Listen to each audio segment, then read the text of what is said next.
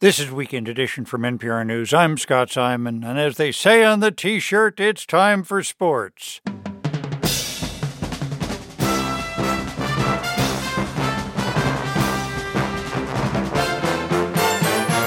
Legends move on. Nick Saban retires. Bill Belichick leaves the Patriots, but B.J. Lederman still does our theme music. Howard Bryant of Meadowlark Media joins us. Howard, thanks for being with us. Good morning, Scott. How are you? Fine. We don't even have time to mention Pete Carroll, shown the door in Seattle. Let me ask you, Nick Saban, head coach, University of Alabama football, 6 national championships. He also won a national championship with LSU. He retires as the 6th winningest college football coach of all time.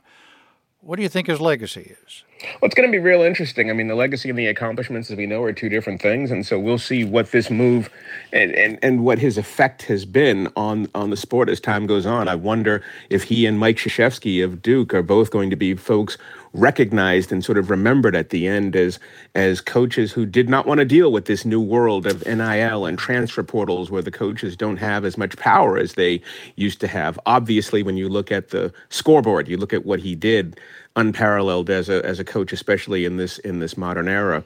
But the legacy of Nick Saban, I want to see. There's so much change in college football.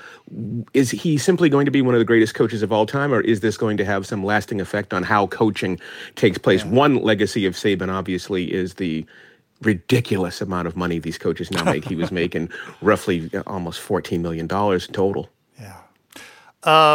Bill Belichick is departing as the head coach of the New England Patriots after 24 seasons where they won 6 Super Bowls.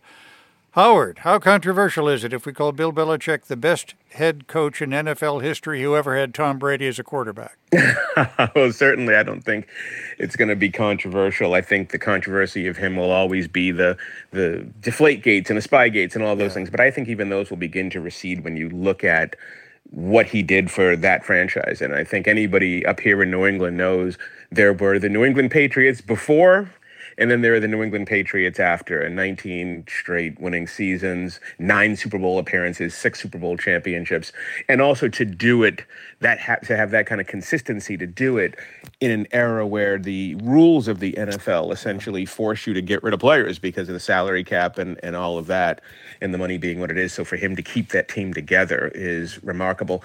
Also, when it comes to Belichick, fascinating that both he and Nick Saban coaches together on the Cleveland Browns teams in the early 1990s, both quit together. Belichick will be 72 in April, and Nick Saban is 72 now.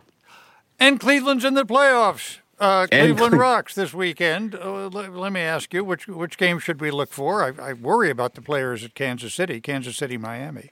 Kansas City, Miami is going to be a great game. Maybe the two best teams in the conference playing in the opening round and not in the conference championship. I'm interested in seeing what Buffalo does, but I got to tell you, Scott, the game that I'm really looking forward to is the Philadelphia Eagles and the Buccaneers. You may say, why? Why would you care about Baker Mayfield and the Tampa Bay Bucks? But I'm interested on the other side. Philadelphia was 10-1 this year. And if the Eagles don't turn it around on Monday night, this is going to be an epic collapse that folks are talking about. But they say the playoffs is a new season, so we'll see what they do. But I'm looking at the Philadelphia Eagles. Joe Flacco and the Browns is a great story, isn't it? Also a good story, and they're a great story, and so is the Detroit Lions hosting a playoff game for the first time in 30 years. Yeah. They are one of the worst football teams in the history of football. And so when they're playing in the postseason, I think it's always news. But I think that there are so many. We're always going to get great performances. One of these days, Pat Mahomes is actually going to play a road game in the playoffs, and it's not going to be this weekend. But I think that when you're looking at the playoffs, obviously, you want to know what the Dallas Cowboys want to do. And if you look all the way out, I still think that the two teams that we're going to pay most attention to are going to be Baltimore and San Francisco. Howard Bryant, thanks so much. My pleasure. Thank you.